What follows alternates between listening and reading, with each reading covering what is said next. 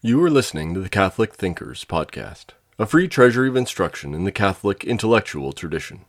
If you enjoy this lecture, please visit us at catholicthinkers.org/donate. This course is from our International Catholic University Classics Collection, originally recorded between 1995 and 2005.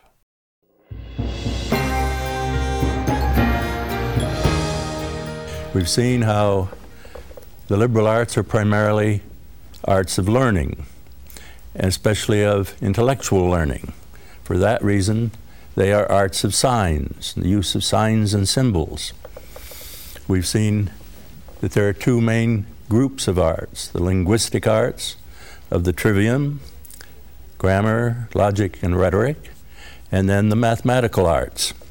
We've considered how these arts can be identified and described in terms of the way they use the signs that they employ. Now, in this lecture dealing with theology in the liberal arts, I want to consider with you how the arts can be put to work to serve as means to the end, in this case, of theology. Now, the arts serve all the purposes of knowledge, diversified through the many forms of poetry, the various ways of using knowledge to achieve a practical action, and the many kinds of science. In short, the purposes are as many and different as the kinds of knowledge. Nothing less than a review of all knowledge would suffice then to indicate all the purposes that the liberal arts can serve. We have seen some of these purposes in considering signs at work, since any use provides an example of signs serving some purpose. In analyzing the element of sign use, for example, we have also seen that the general purpose leaves its mark within the sign structure itself. Now, to consider theology is to investigate one of the purposes that the arts of science may serve. Given the claim of theology, it raises the question of ultimate purpose. Plato found it necessary to warn many centuries ago that there is nothing wrong in using reason to analyze the divine. If we take theology broadly for any knowledge of God, it may be well to ask first whether theology has any need for the liberal arts. There is only one case in which it would not, that namely of the theological knowledge in which there was no use of signs whatsoever. In this case, God would have to be known immediately as addressing the soul in its innermost depths, flooding it with his presence. Such would appear to be the kind of knowledge that the mystical writers describe as coming through the annihilation of the self, the world, and all their works, and a turning away from all signs and symbols. Such a direct and immediate experience would be strictly ineffable.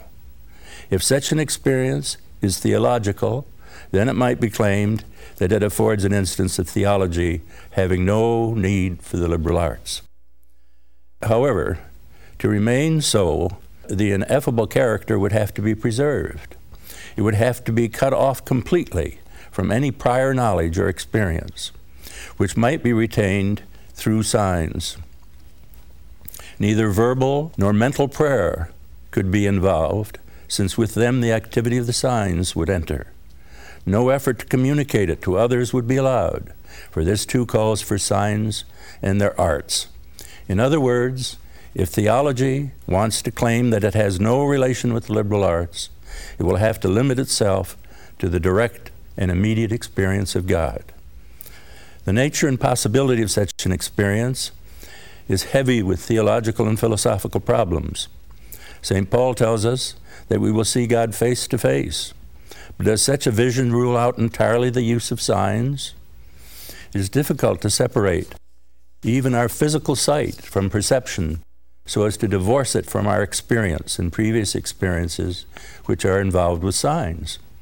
But such questions do not have to be answered in order to see that theology depends on the liberal arts.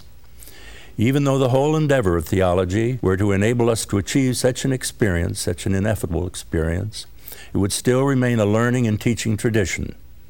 It of itself never supplies the experience itself. Compared with the actual experience, even the greatest works of theology appear as so much straw, as St. Thomas declared at the close of his life. And the straw out of which they are composed constitutes the work of the liberal arts. It is a work that has achieved in sheer bulk a tremendous magnitude. Even a mystical theologian endeavors to tell others of his experience of God. To do so, he has to use words, and with them the liberal arts.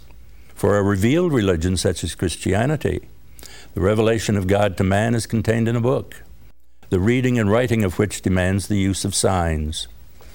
If, as Christians believe, the Bible is the greatest of all books, then it is also, among other things, a supreme manifestation of liberal art. A theologian who is also highly conscious of the tradition of the liberal arts occasionally seeks to expound it in these terms. St. Augustine, for example, seeks to show that its rhetoric, the rhetoric of the Scriptures, equals the best that pagan antiquity has to show. But whether expounded as such or not, theology in developing through the use of signs depends on the arts of their use, that is, on the liberal arts. Yet among theologians, there have always been men who claim that theology should have nothing at all to do with the liberal arts. The medieval Saint Peter Damiani is a forceful representative of this position. He has nothing but contempt for the arts. He wrote, "If you think highly of grammar, consider that the first teacher of grammar was the devil, when he declined Deus in the plural by saying to Eve, 'You will be as gods,' dei, knowing good and evil." Nor does Damiani limit his attacks to grammar. Plato, he writes, scrutinizes the secrets of nature's mysteries, determines the limit of the planet's orbs, calculates the courses of the stars, but I reject him. Respuo. Pythagoras divides the latitudes of the terrestrial spheres, but that is nothing at all. Euclid investigates the properties of geometrical figures, but I shun him likewise. As for the rhetoricians with their arguments and sophistical scoffing, they are the most unworthy of all. So, Damiani. Even in attacking the arts, the theologian is compelled to use the linguistic arts. He may deride grammar and rhetoric, but he has to use them to do so. In this respect, the liberal arts share the same quality that Aristotle noted in philosophy, that of being used even when it is being denied. For St. Peter Damiani offers but one more purpose that they may serve, even though it is the purpose of denying the arts. Damiani's contempt of them, however, marks a certain uneasiness that theology feels in the presence of these arts, even among theologians fully aware of their debt to them. No theologian is more aware of them and their tradition than St. Augustine. In reading his work, we may well wonder at times if he is not rather more the rhetorician than the theologian. Yet for all his love of the liberal arts, perhaps also because of his love of them, he never fails to warn us against them. In any and all use of them, he tells us, we must always be careful to observe the maxim, ne quid nimis, nothing too much. Even in warning, he quotes here from the Latin poet Terence, and so appeals to a poetic use of the arts. Though necessary, these arts may be too much, theology warns. This too much may occur in many ways. One of particular interest to theology appears when the work of the liberal arts is measured against the object of theology, the infinite God. Theologians, mindful of the teacher of their master, know that there is only unum necessarium, only one necessary, to seek first the kingdom of God. The arts may be necessary to reach that kingdom, but they do not constitute it. What is more, it often seems that the arts make such demands, offer such attractions, that the one necessary thing is forgotten. Augustine voices this worry, that his love of music leads him to forget his God, even while he is singing psalms to him. Furthermore, Christ himself chose to live not among the learned, but among the ignorant and simple of heart. Theology, in its most subtle speculations, is always haunted by the paradox that a simple and ignorant woman may in fact be closer to God and share more intimately in his life than even the most learned of theologians. The ne quid nimis, the nothing too much that theology addresses to the arts, is grounded in the experience that they may easily prove too much. In needing the arts and using them for its ends, theology provides an environment in which the arts themselves may develop.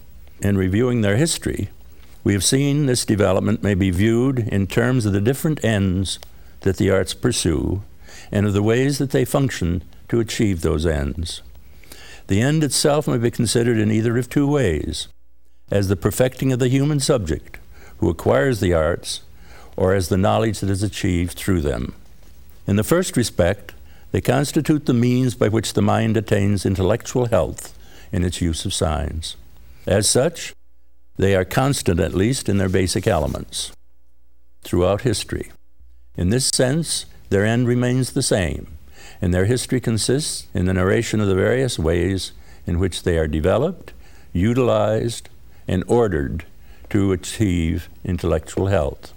However, any use of the arts achieves some kind of knowledge, and according as one knowledge rather than another is viewed as supreme, and that for the sake of which the others are sought, the history of the arts becomes the story of their functioning in varying ways for the achievement of different ends. In tracing the lines of this history, we saw how theology provides a different kind of wisdom as the end of the liberal arts. Something of the extent of the difference can be illustrated by considering its effect upon the classical conception of the arts.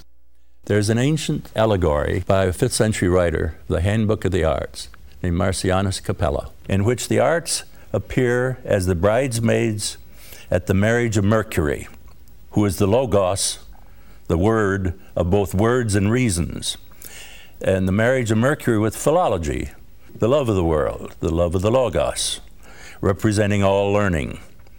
The theological trappings of the allegory are pagan. There is no sign of Christian influence in the work. And yet the allegory remains current from its appearance in the 5th century down to the 16th. And by interpreting it in light of the demands placed upon it by Christian theology, it is possible to see how Christian theology transforms the arts. According to Marcianus, the liberal arts come to the service of Mercury, who is god of the Logos. For the theologian, the arts are also servants of the Logos. But the Logos is no longer the ambiguous figure of Mercury, but Christ, the Logos who became flesh and dwelt among us. The liberal arts still remain the arts of words and reason, but they now serve the Logos who is Christ. Theology thus transformed the arts in their use by supplying them with a new end identical with God, the ultimate purpose of the universe. The effect of this change in the end becomes evident in the work of Augustine following his conversion. Among the first tasks that he set for himself after his conversion was that of composing books on each of the liberal arts. The De Musica, the one on music, is the only one that he completed and that is still extant. The treatise constitutes an effort to show how the study of the proportions and numbers of music in prosody may lead the mind to God. The arts are undergoing the influence of theology and being directed now to the God of faith.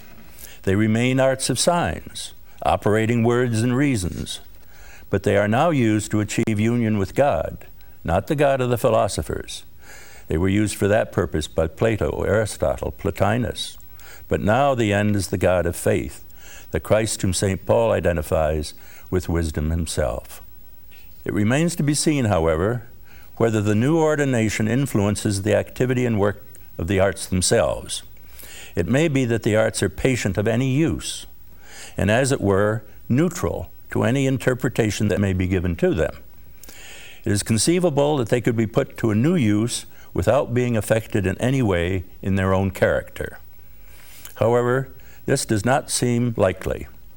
A little knowledge of architecture suffices to show that it experienced a new development when it turned to the construction of the cathedral. Theology put new demands upon architecture as an art, and it responded in new ways. The same thing might be expected to happen to the liberal arts. We might expect, for example, that a new impetus would be given to the linguistic arts. Christian theology has its source in a revealed religion, and the greater part of that revelation is contained in a book. If God has availed himself of human words to make known his ways to man, language and reading are elevated to a new dignity. They are sanctified and raised to an eminence they do not have of themselves. The writings in which God makes use of human words become an object of special veneration and are called antonomastically the book, Bible. The Greeks and Romans each had in Homer and Virgil one book that was the basis of their early education, but neither made such claim as the revelation to the Jews does. No other book can compare with the Bible in the dignity of its author.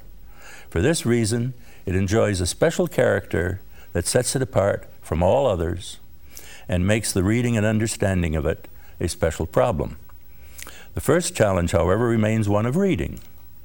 Even though faith is necessary for understanding it, the Bible must first be read in some fashion for faith to have something to work on. Augustine, in his book on Christian doctrine, shows how all the liberal arts can be organized to the end of reading and teaching the sacred scriptures. The Bible, as a result of its own claims, has been read with a thoroughness and intensity given to no other book. Evidence of this can be observed in the work of St. Augustine himself. In his Confessions, he relates how he first took up the scripture and was repelled by the grossness of their style. He could make nothing of them because he did not know how to read them. It was not until he came to Milan and heard St. Ambrose interpreting the Bible that his eyes were opened and he became aware of his ignorance. From Ambrose, he tells us he learned how to apply the principle that the letter killeth, but the Spirit giveth life.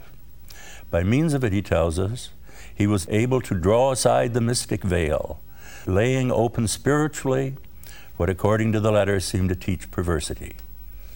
In the last books of the Confession, Augustine shows at length how he learned to interpret Scripture. For the influence of theology on the arts, it is significant that he learned how to read Scriptures from St. Ambrose. He had first gone to hear him because of Ambrose's fame as a preacher. Augustine came away with a new skill in the linguistic arts, which his own training, on which he had prided himself, had not provided. Although the problem was one of reading a text, it was only from a theologian that he learned how to read it. Among the things that he learned, he is especially thankful for the doctrine of multiple meanings. In the phrase, increase and multiply, in Genesis, he finds justification for the possibility that any given text may have multiple interpretations. By this blessing upon the first parents to increase and multiply, he understands beyond the literal sense of human generation that God has granted us a power and a faculty both to express in many ways we understand in one way and to understand in many ways what we read expressed obscurely in just one way. An example of this power is provided by Augustine's interpretation of increase and multiply. These multiple meanings that Augustine marvels at are developed systematically by theology into the doctrine of the various senses or levels of Scripture. According to Aquinas, they are peculiarly the prerogatives of the Bible, since God can signify his meaning, not by words only, as man also can do, but also by the things themselves which God has made. The whole world thus becomes a symbolic structure which is open to be read by those who possess the art. Indeed, St. Paul describes the world as the poema of Christ, as the poem, the making of Christ. And the ambiguity of the Greek allows this to be taken as poem as well as making. Augustine, for example, talks about the Carmen Universitatis, the song of the universe, in his book on music. So understood, the doctrine of multiple meanings can be used to read the book of nature as well as the Bible. Although elaborated for unlocking the secrets of Scripture, the doctrine of the multiple meanings, the levels of reading Scripture, becomes an instrument of the linguistic arts. Dante, to cite but one example, writes that the four senses are functioning throughout the Divine Comedy. What is organized and developed as a means of interpreting the sacred text thus becomes a device for searching the depths of meaning and language. Men using these arts afterwards, unmindful of their theological origin, benefit nevertheless from their long theological development. The 7 types of ambiguity, which the critic William Empson analyzes in poetry, might be described as a descendant of this theological doctrine. The theological use develops not only theology, but the liberal arts themselves.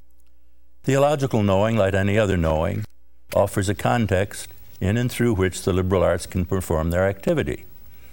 That context is a very large one in the Western tradition, and its extent alone makes it worth investigating for anyone interested in the life of the arts. To put it so may make it seem that theology is important because it helps to develop the liberal arts. This, for theology, would constitute a clear case of too much. Even apart from any ultimate judgment of the place of theology in the hierarchy of knowledge, it still ranks as one of the great achievements of the liberal arts. Considered as such, theology at once reveals the presence of the arts and the influence of their own development. Their internal and mutual relation of the arts show up within theology, and the predominance of one art over another produces different kinds of theology. The history of theology can thus be viewed as a part of the history of the liberal arts, and differences among theologians can be interpreted in terms of relations among the arts. The work of St. Augustine and St. Thomas Aquinas provide an especially clear example. Both are theologians. Both seek the knowledge and love of God. Both start from principles provided by supernatural faith. Both use their reason and intellect in every way to advance that knowledge. Yet in form and structure, their work is remarkably different. Considered as works of liberal art, they fall under the domination of different arts. Rhetoric denominates in St. Augustine's work, logic in that of St. Thomas. The rhetorical intention and ordering of St. Augustine's theology appears in all his work, nowhere more so than in the Confessions. This first autobiography is a narration of a rhetorician's search for God. At the same time, that is an eloquent example of the art of rhetoric. Rich in exploiting literary devices for achieving special effects, the book is a narration of his conversion, an exposition of many parts of Christian doctrine, an argument of their truth against opposition and distortion, and above all, it is a prayer of penitence, thanksgiving, and praise, all caught up within a continuing meditation. On the first page, we find him declaring, "The heart is restless until it rests in thee." And on the last, he is uttering his trust to rest in thy great hallowing. The whole book can be described as an effort to persuade the reader that his heart is restless, and to invite him and incite him to seek God and find and set his heart at rest. The book is a prayer, Augustine's prayer. It aims, in effect, at making his reader to pray with him. It is possible, as many Christians have found, to be reading him and suddenly to find that you are no longer reading the words as his, and that his words have become yours, and you are suddenly lifting up your heart to God in prayer and in praise. The Confessions is an account of the soul moving to God. It is also rhetoric in the service of faith. When we turn to the Summa Theologiae of St. Thomas, we seem to enter a different world. The sense of movement is gone. There's no narration. The unit of the text has become the article, consisting all but invariably of the statement of a question in a form that admits of alternative answers. The presenting of answers on both sides of the question, usually only one for the side that the author develops at some length in the body of the article, and finally refutations of the answers offered on the contrary side. We are presented with the materials, even the form, of a disputation, and called upon to engage in and follow the argument of reason.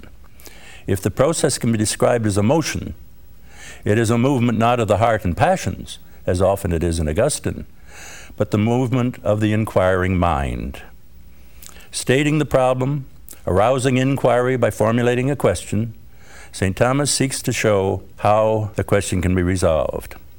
Among the hundreds of questions in his book, the constant effort is to reach and establish a conclusion as a rock upon which to anchor the mind. The work possesses its own rhetoric, but it is not one that aims beyond itself to move the whole soul to God. It concentrates on providing conclusions and the reasons for them, and approximating as closely as possible to rational insight and demonstration. Language and literary device, exuberant in Augustine, have been pruned to a minimum, dictated by the needs of reason in theological matter. Theology is reconstructed according to an ideal of science which has logic at its basis.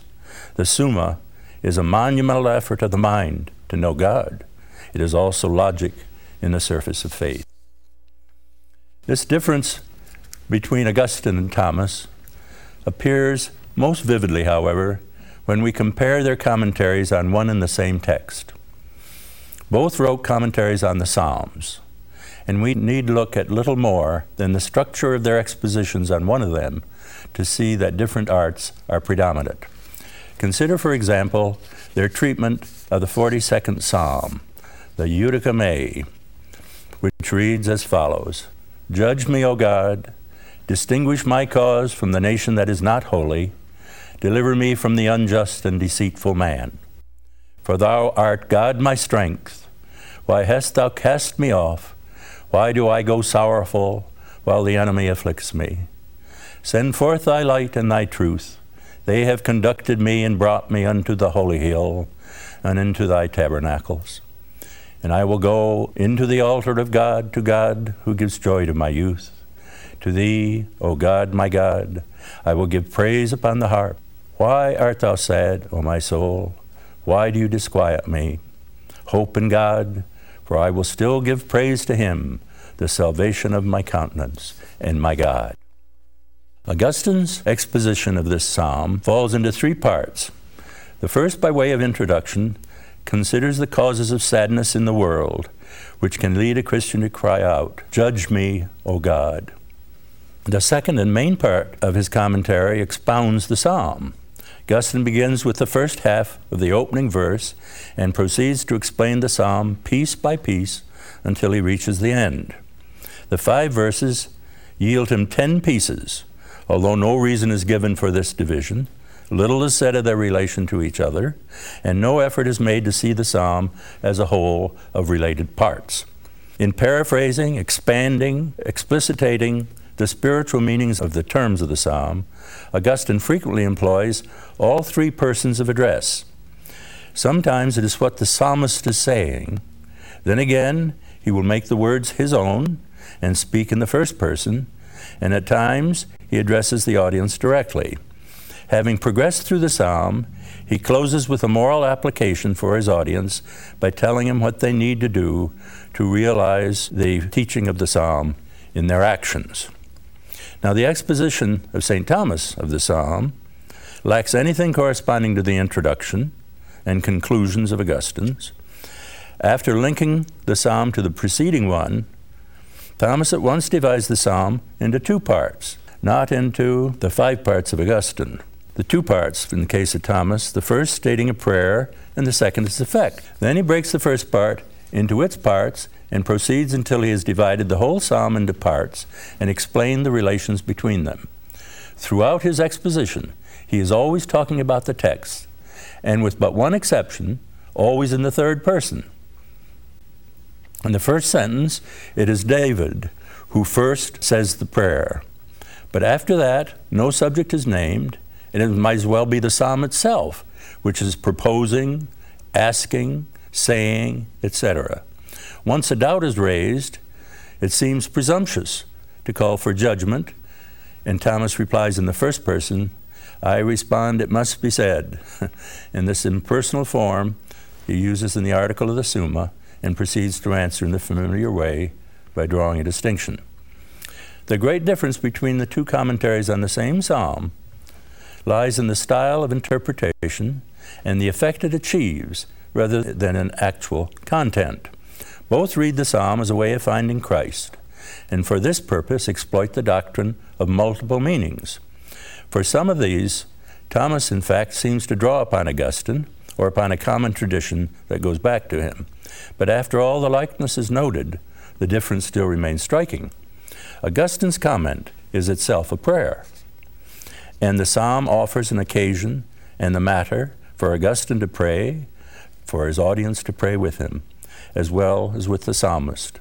The analysis of parts and determination of meanings are offered only to intensify the prayer. The exposition of Thomas is all analysis in the literal sense.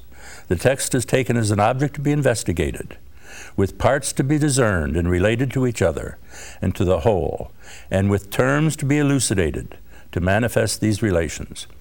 The effect is not that of a prayer, but of an understanding of a text which happens to be a prayer. Augustine expounds the prayer by offering another prayer, Thomas by analyzing a text. Now, for anything approaching an adequate explanation of these differences, it would be necessary to go beyond the text. The audiences are not the same. Augustine's is the more popular one, Thomas's students specializing in theology. Behind the authors are different scholastic traditions, with different methods of exposition and intentions. Behind Augustine are the grammatical and rhetorical schools of late antiquity. Behind Thomas, the commentary tradition that developed with the rise of scholastic logic. Behind both are differing views of the principles, methods, and aims of theology itself. But without going beyond the text, it is evident that the differences arise in part from the predominance of different arts. The prayer as a form belongs to rhetoric in the special sense that it aims to incite a movement, to lift the heart to God. General rhetoric, as we saw when we were discussing rhetoric in the third lecture, can be described as an art of effects. In both respects, Augustine's method of expounding the psalm is rhetorical. It aims at reproducing the effect of the psalm, and a wide range of devices is exploited to achieve that effect. The text of the psalm, in some ways, becomes only an occasion and disappears as an object of investigation. For St. Thomas, however, the text exists, at least for the purposes of exposition, as primarily an object. It is a sign structure with distinct parts having relations with each other and with the whole psalm. The primary work of his method lies in articulating these parts and their relations and showing how one follows from another. It is a constant search for reasons. Such concern for the sign structure as an object, for the connectives that join it together and form a whole, and for reasons, all reveal the presence of logic. If then Augustine and Aquinas represent different types of theology, one can be characterized as rhetorical and the other as logical. Names derived from other aspects are more frequently used.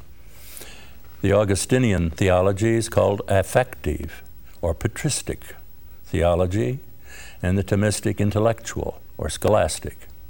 In the history of Christian theology, representatives of both tendencies can always be found, although at any given period, one may tend to dominate. In fact, a large part of Western intellectual history can be told as the story of the relations between these two types of theology. Yet their differences should not be overemphasized.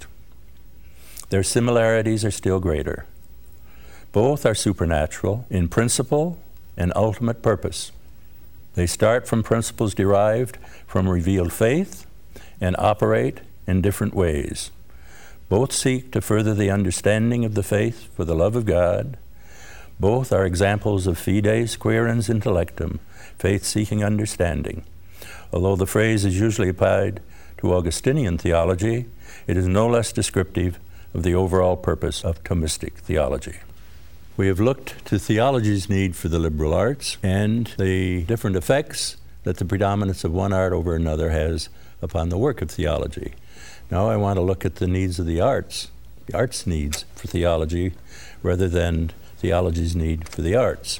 The ways in which theology influenced the liberal arts, and in turn is influenced by them, all of this belongs to history. The question may be raised, however, whether it is any more than this, any more than a matter of historical interest. It may be admitted, for example, that theology contributed in some ways to the development of the arts. The same can also be said for philosophy, which today possesses a common stock of ideas and problems which owe their existence to the existence of Christianity. But for many of them, there is no need to be a Christian in order to philosophize. So, too, it might be argued that although there is an historical connection between theology and the liberal arts, it is no more than this historical matter of the same sort as that between philosophy and Christianity. This of itself does not show any continuing need for the connection. It only shows that theology provides one of the possible ends for the art to pursue. For anything more than this, it would have to be shown that theology somehow provides a condition and establishes a relation within which the arts are better able to pursue their activity and work. The liberal arts are arts of the discursive sign, the signs at work in a discourse of reason. As such, the liberal arts reach their greatest achievement in science and theoretical knowledge. Although necessary for science, they do not, as such, constitute science, although science may turn to the analysis of them, as we have a science of grammar in linguistics, a science of logic in the formal study of logic. They only provide the signs by whose structure the science is achieved, whatever science it is. The arts are necessary for stating, analyzing, solving the problems of science. But the object itself, the principles of its analysis, come not from the arts, but from the things that science studies. We learn about man by looking first at man, not at signs by means of which we conduct the investigation, although the study of the language man uses can tell us much about man himself. Something first has to be said before there are any signs that can be investigated for themselves. In the development of a science, the time arises when it is useful for the science itself to consider its sign structure. But this is always a sophisticated development, as is the reflexive act by which the arts take their own operations as objects for analysis and develop the science of grammar, logic, and rhetoric. For the most part, and normally, the arts function as a means of knowing something beyond themselves, to which they are directed and controlled by science, and ultimately by the highest sciences, philosophy and theology. These arts serve all knowledge, all science, but they are meant to serve, not to master. To load them with cares that they cannot bear is but to weaken and eventually to destroy them. Cutting them off from the sciences of the real will not remove the cares. They may appear disguised, but appear they will, and the mind will try to answer them. Cut off from science, the arts of science will try to find their answers by and within themselves. Then they indeed become loaded with cares that they cannot bear and falter in their own work. Trying to become ends, they will not operate effectively as means. They fail as arts, and we find ourselves in the condition described by Virgil, in which the arts we need turn to harm and the masters fail. Quasi tae que nocent artes, cessere magistre. But if the arts for their own health must serve a science beyond themselves, why must it ultimately be theology? Theology alone among the sciences demands all the other sciences, all the other arts. Any science is a specialist in some concern and method. Although theology is likewise, it also calls upon the other sciences in order to accomplish its own work. Theology thus assures, or should, full sweep to the scope of the arts. But even more important, it concerns itself, theology does, directly with the great concerns and cares of men, with the existence of God and His nature, the nature and destiny of men, what separates men from God, and how this separation may be overcome. These are questions that the arts and other sciences cannot answer, cares they cannot bear, questions and cares that cannot be avoided, which constitutes the very main concern of theology. Aristotle argues that you must philosophize whether you want to or not. Newman extends this argument and develops it to hold for theology. Applied to the liberal arts, this amounts to saying that if the arts are separated and isolated from philosophy and theology, they will endeavor to supply the place of these disciplines. The great questions of existence are then reduced to questions of language and the manipulation of signs. This is bad, not only for philosophy and theology, but it's also bad for the arts themselves. In trying to be more than they are capable of, they end up by being less than they should be. Jonathan Swift has a fable of the spider and the bee in his little work, The Battle of the Books, and that fable provides a parallel. As long as the arts work with theology, the arts are like the bee. Theology provides them with fields in which to wander and gather the sustenance of their sweetness and light. Separated from theology, they become like the spider, having only themselves to fall back upon. They spin webs out of themselves and catch nothing but flies. Theology thus frees the arts for their work of freedom. As St. Augustine writes, the soul enjoys nothing with freedom, but what it enjoys with security. Theology provides security for the arts. It provides freedom from cares that they cannot bear. They then can carry on their work and achieve for the intellect freedom from bondage to signs, and through their skillful use, freedom from bad habit, prejudice, and ignorance. Thus, in part at least, they earn their name as a liberal art, an art that frees, a freeing art. The liberal arts are essential for the free man, since they liberate the mind for its work. But the free man is more than just a liberal artist. He possesses also mastery over his passions, or should, which is provided by the moral virtues. But both intellectual and moral virtue are subsumed under the grace of God, which theology serves and studies.